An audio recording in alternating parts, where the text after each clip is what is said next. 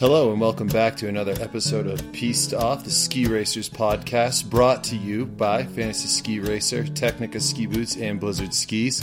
To follow up our episode with the legendary Mike Lafferty, now comes another legend in his own right. Chuck Ferries is the only American male to win the Kitzbuhel Slalom, and boy does he have a lot of good things to say. So, here comes Chuck.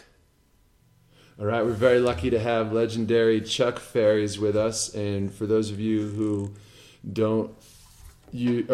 aren't using his name as a household, for the record, Chuck Ferries is the first American to win the Kitzbuhel Slalom back in 1962. He's also a member of the 1960 and 64 Olympic team, but mostly, I'd say, Chuck, you being the first American to win the Kitzbuhel Slalom, and then also, I believe, I remember you telling me a story one time of you danced with your sister at the awards ceremony. Because I guess, well, I mean, it sounds appropriate. Yeah. I was the first American male to win Kitzbuhel. Right, male, sure. Linda Myers, I think is the name. She won it before I did when they had both men and women racing in Kitzbuhel. They haven't since the early 60s. Mm-hmm. But also, it's now, in 2022, will be 60 years, and no other American has won the slalom in Kitzbuhel. And so you're the only American male. So I am the only American male to have won. And I watched it this year, and there was no American in the race. And I was just flabbergasted and obviously disappointed. I can completely understand and relate to what you're saying. I think there are some circumstances occurring right now for the better, but still it's a little peculiar if you don't know any of those things to look at the Kitzbuhel Slalom this year and go, where's anybody? I mean, Bengen, this past year we had one American starting 53, 18-year-old Ben Ritchie. He almost made the flip. He did a pretty good job for especially an 18-year-old kid. But and I think he's going to be a shining light on our slalom future. But to not have anybody, we do have guys that can ski slalom. Yes. I mean, yes. At least for the sake of the nation's pride. Well, things have changed a lot. There's a lot of freestyle going on and a lot of other things that you're not getting necessarily all the best athletes to run slalom, which is when I started skiing, you had a choice of downhill slalom or cross country and jumping. Yeah. And, those were your four choices. So when you started, you initially started ski racing back in Michigan. Is that correct? Yes, on a slope called Ripley Hill, which was later changed to Mount Ripley, and it had a vertical of about between 350 and 400 feet vertical drop. That's a lot of slalom gates. And well, you could have some slalom. But we had a great program, and we were able to, all the schools let people out at 3 o'clock for whatever sport they wanted to be in. Mm-hmm. And we would go over to Mount Ripley, and by the time we got there, there'd be a course set up, and we would race against, and it was owned by Michigan Tech, and a guy by the name of Fred Lonsdorf was the coach, and he would set up a course, and we would all run it. Houghton High, all the high schools around, and as well as Michigan Tech students. And we would take about 10 runs a day, and every run was timed. Every single run was timed. And we did it with a flag, ready, set, go. Mm-hmm. And when we went to the bottom, we went around and went to the rope toe to go up, and our time was posted. And all 10 of our times were posted, and all of the racers' times were posted. So you could not only see how you did compared to the other runs you took and get something out of it, but you could also see who was the fastest. And so you, in every run, you could check and see what was posted. So every run you knew you were at. Every single run, you could see what you did, what the other person you were watching did, etc. And so were you mostly using that as your feedback at the time, or was the coach giving you good feedback? Were you talking to each other as athletes, or you would get some feedback from the coach, but really the most important part was the program itself. Yeah, just being competitive and bringing out the competitiveness in the people who had it in them, and learning how to go ahead and do that. Now, let me ask you, for the sake of my own sanity and given this day and age, were there kids that you skied with that would get bummed out from looking at their time to every run? I have no idea. Yeah. I wasn't worried about them. Yeah. I was only worried about me. And your concern was to go faster. Yeah. Okay. Good. And we did other things too. I mean, we jumped and we ran cross country and we did, free skiing and so on and so forth, bump runs and stuff. But the fact that at least 4 days a week, sometimes 5, that every day after school we would run and we would be timed. So every day was race day. Every day was race day. And then when did you start becoming a resident of Colorado? Well, in 1954, when I was like 14, I got a chance to go to the Junior Nationals in Jackson Hole, Wyoming, and I'd never been out of Houghton. And going to Jackson Hole, Wyoming, I mean, holy cow. I saw mountains for the first time in the biggest and most beautiful place. Yeah.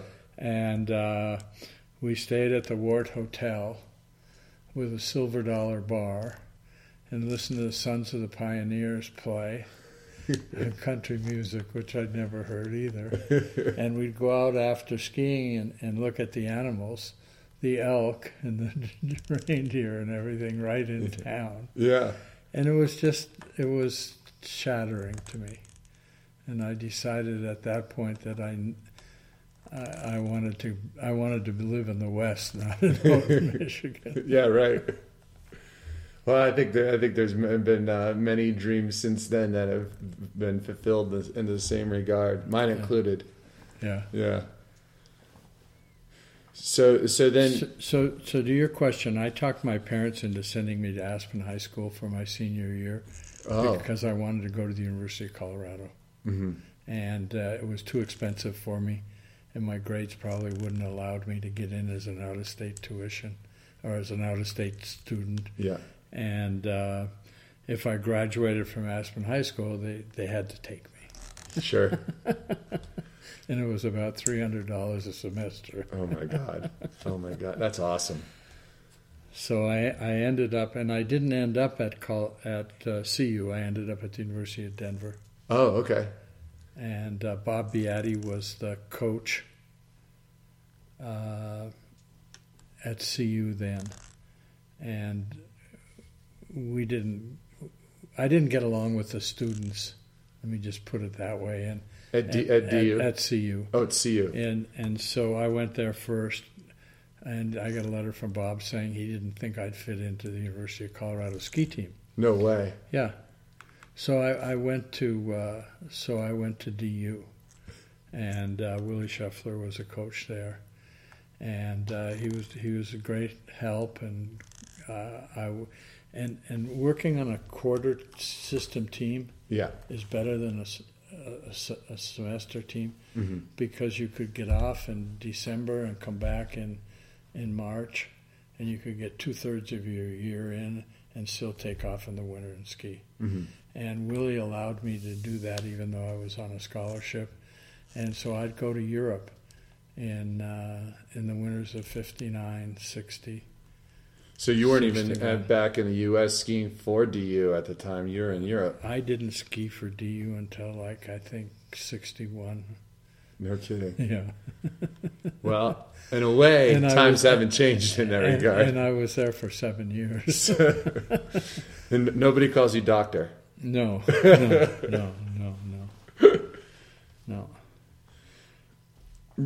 So Mike Lafferty was saying that at the time, because of the amateurness of the sport at the time, and not that it's that different now, but the schools were pretty helpful in trying to let you become. Well, the national team at the time was drawing from college kids primarily, Yeah. and then the schools were pretty supportive of that as well. Right.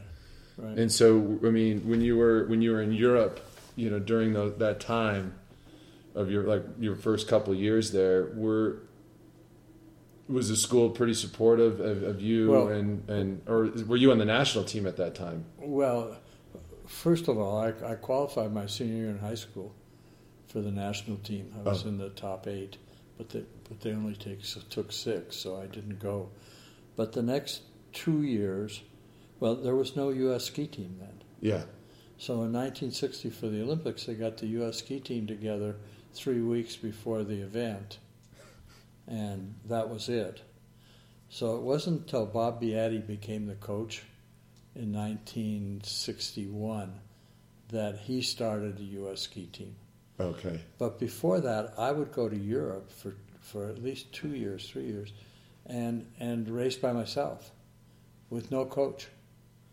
And I raced Kitzbuhel, I think in 59, 60, and 61, and never made the finish in the downhill. Oh, wow. But you still were able to wake up the next day to do the slalom? But you couldn't race the slalom. Okay. Because they only allowed you to race the slalom based on how you finished in the downhill. It was a combined. There were different rules then. Yeah. And so I never raced the slalom in Kitzbühel. I only raced it once. So I think I'm the only person in the world that is undefeated in the Kitzbühel slalom. So I'm the only person that only was able to race it once because I didn't qualify. This statistic just gets more and more amazing, Chuck. So when you were so in '62, you finally found the finish line of the downhill, and you were able to. Well, Beatty came in and coached. Okay. And even though I was at DU, I would go up to Boulder and train with, and he had a training program, a first-class training program that was the first one I'd ever seen. Mm-hmm. And we'd go 3-4 days a week, and then on the weekends we'd do something, and then he'd take us to Bend, Oregon in the summer to train. And the other thing he did, and it was always we were always being timed. It was always, how do you be the best? Beatty had 2 basic things. One is you have to be your best, and the best you can be, and winning is the best, and that we're a team, and we have to work together as a team and help each other as a team. And this was a little crazy to me because my dad told me that he didn't want me in team sports. He wanted me in individual sports. He thought that would be better for my life. So I played golf and I skied because they're individual sports, something I could do my whole life. And that was part of his thinking too? That was why he told me to do it. Mm-hmm. So this was a little bit different from Beatty, but we all grew with it. Cool. So, and so we just trained and trained and trained. And DU didn't have a problem with you splitting your time like that? No. Interesting. No, Willie was great. He was great. He'd do everything he could to help me do whatever I wanted to do. And were there other athletes with you at that time that were on the same path? There weren't. I was the only one at DU that was on the U.S. Alpine ski team. Uh-huh. Most of the rest of them were at CU. Yeah, and Beatty, when you in '62, at that point, that was Beatty's second season as the U.S. team coach. Yeah. So that's when things started to kind of. When you were there in like '59 and '60, then were there other American males racing there? Yeah, there were other Americans racing. Yeah. But I was the young one, mm-hmm. and they were all older, and some really good. Tom Corcoran had a fourth. Yeah. And Kitzbuhel in the slalom, and so they did really, really well. But there wasn't a team. Yeah. It's only when Beatty started and everybody started training and working hard and trying to be the best and help each other. And the one story that I have about the team in the fall of '61, just before we were the '61-'62 season, we were in Aspen and I fell and hurt myself. And the one thing he had us do is we would go to Kitzbuhel. No, we wouldn't go to Kitzbuhel. We'd go to Val d'Isère and train with the French. So we could sit and watch Jean-Claude Killy and the rest of the French and see, okay, this is where they're turning. This is how they're doing. And then try to be as good as they were. So it wasn't just to be the best that we could be. We had to be the best of the French team, too, if we were going to. And you learn from all those things, mm-hmm. And it's really important. You see how the best are doing it, and you figure out how to do that. Mm-hmm.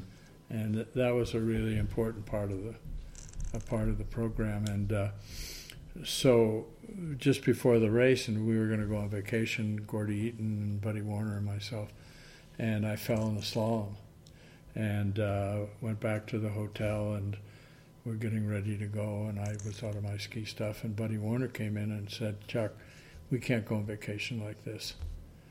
You have to go up. I'm going to take you up, and I'm going to set a course and show you what you got to do. So wait a minute, what about the injury here? Well, I'm okay, but I'm not planning my pole. I'm late. I'm doing everything wrong. Oh, okay. And it wasn't It was just I had a sore shoulder, or I had whatever it was. Yeah. And so he took me up, showed me where I should be finishing my turn, showed me this, set a course. I made eight runs in a row, just on a little T-bar, and we went on vacation. Good vibes and good feelings in the front of your mind. To Switzerland for 6 or 7 days before we came back. Mm-hmm. Went to Wengen and Kitzbühel, and I had a really good first run in Wengen, and fell in the second to last gate on the second run. And then I won at Kitzbühel, and then I won in Cortina the next week. And so you say... They weren't World Cups at the time, but they were what ended up being the World Cup. And that was because of Buddy Warner. And that's because of skiing is a team sport, and you got to help each other. Yeah. And I just think those are two of the most important things that you can do. Be your best and work as a team. I completely agree with that, yeah. And Beatty just did a great job. Wow. With all of that. What are some things since then that you've seen that have really kind of changed in your perspective in terms of the sport, either at the local club level or even at the top level? I'm not sure that I know really enough about it mm-hmm. to say that this is what they should do and this is what they shouldn't do and so on and so forth. But there's definitely some changes. Yeah. One of the changes is there's a lot more ski racers. Yeah. Or a lot more skiers doing the events. And between freestyle and the other events, you're getting a lot of the good athletes mm-hmm. doing other things than running slalom. Yeah. The second thing is that I think there's an issue that starts in the schools and goes into the local programs in a lot of sports. And that it's not about winning, it's just about competing. And you go out and you compete, and if you finish, you get a medal. Yeah. Okay? And they're hesitant to train for time every day. They hardly ever do that. They go out and ski and have fun and do this and do that. But skiing for time, they just haven't figured out how to do that. It's too time consuming to set up. It's this. I've heard a lot of different excuses or reasons. Yeah. But all of those reasons are why we don't have winners. From my perspective, I think the biggest sensitivity is to the other athletes. I see kind of on a regular basis. I think there's a time and a place for timing, and I think that there's value in not timing. But I think there is a certain level of sensitivity where, if you have it out there too much, and kids become overly aware of not just what they lack as a skier, which is what they should be thinking about, and how do I make that better? They think, oh, I'm not any good, so I'm just not going to do it. Right. And I think there's a really big perspective that kind of succumbs to that thought process. Yes, I understand that. Yeah. And that's why we don't have winners. Yeah. Yep. Well, I just fed you another excuse. Because that's all. They're afraid of having losers. Yeah. That's a big thing. And it is a big thing, but it's everywhere. Yeah. It's in high school. Kids aren't studying because they don't get enough tests because you have to participate. It's how many people can finish. Yeah. How many can graduate, not who's the best. Right. Now, the other issue in skiing is it's expensive. Mm-hmm. And very often, the best athletes and the athletes who are willing to continue come from families that really don't have a lot of money. So if you take all those kids out of the sport of skiing, that you're missing your best athletes. And when I came in, when we were there, it was much different because once we went to college, it was about college. And so the wealthy kids, their parents didn't want them to ski. They wanted them to study. And the poor kids just would go to school and they would ski. And they would stay on and try to win. That skiing was more important to them than getting great grades. That was the case with me anyway. So now you're not good until you're 24, 25, 26. We made no money. We were dead broke, and now kids. Michaela's got to be making millions. Mm-hmm. And she's the most amazing skier I've ever seen, both men or women, anywhere in the world. What she does is just truly amazing. I'm not going to argue with you. And I haven't had anybody argue with me on that one. Well, no, you have pressure to go to school and to get grades, right? And the wealthy kids that were good at the time also went to college. Yeah, but their focus was on college. Yeah, more than mine and some of the others of us. Well, I mean, I'm privy to the idea that if you follow your passions to the highest level, or the highest level that you're capable of, you're going to learn a lot more about yourself and about who you are than any textbook or philosophy class is ever going to teach you. Those things are just going to affirm what you already know. Right. So, I mean, and especially in your case and a lot of others, from having achieved a high level in sport, wouldn't you say that? And by the pursuit of achieving that, wouldn't you say that that's what's given you the ability to have a successful professional life afterwards? Absolutely. Yeah. Yeah, absolutely. it gave me the opportunity, and I was fortunate to have so many people to help me along the way. When you were an athlete, obviously it's amateur, and you say you weren't making any money. Who were people, sponsors or donors? Were people rallying around you to help support that, like they do today? No, not at all. We worked all the time, so we had jobs through college. Mm-hmm. The first year I took off at the winter, I went up to Aspen and was on the ski patrol.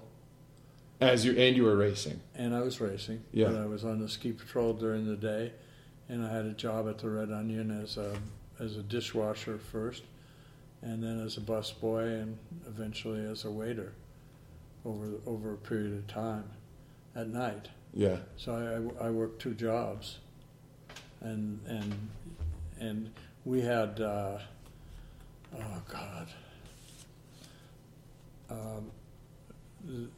were some really good Austrians there, and I'd go up and train with them and watch what they did.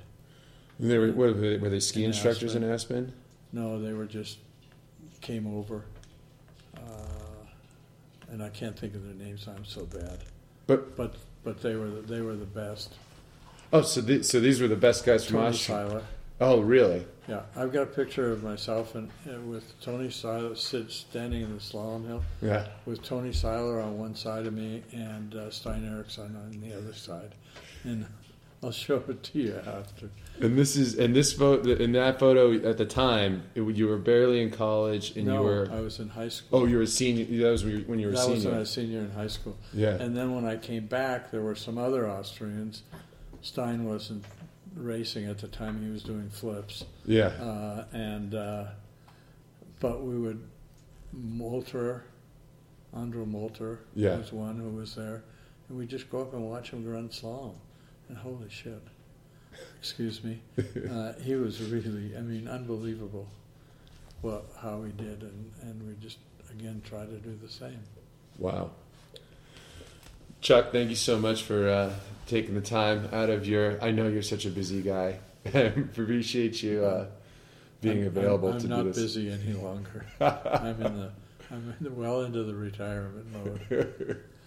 But it's just fun to watch the kids do well, and I just think that everything has to get back to winning, mm-hmm.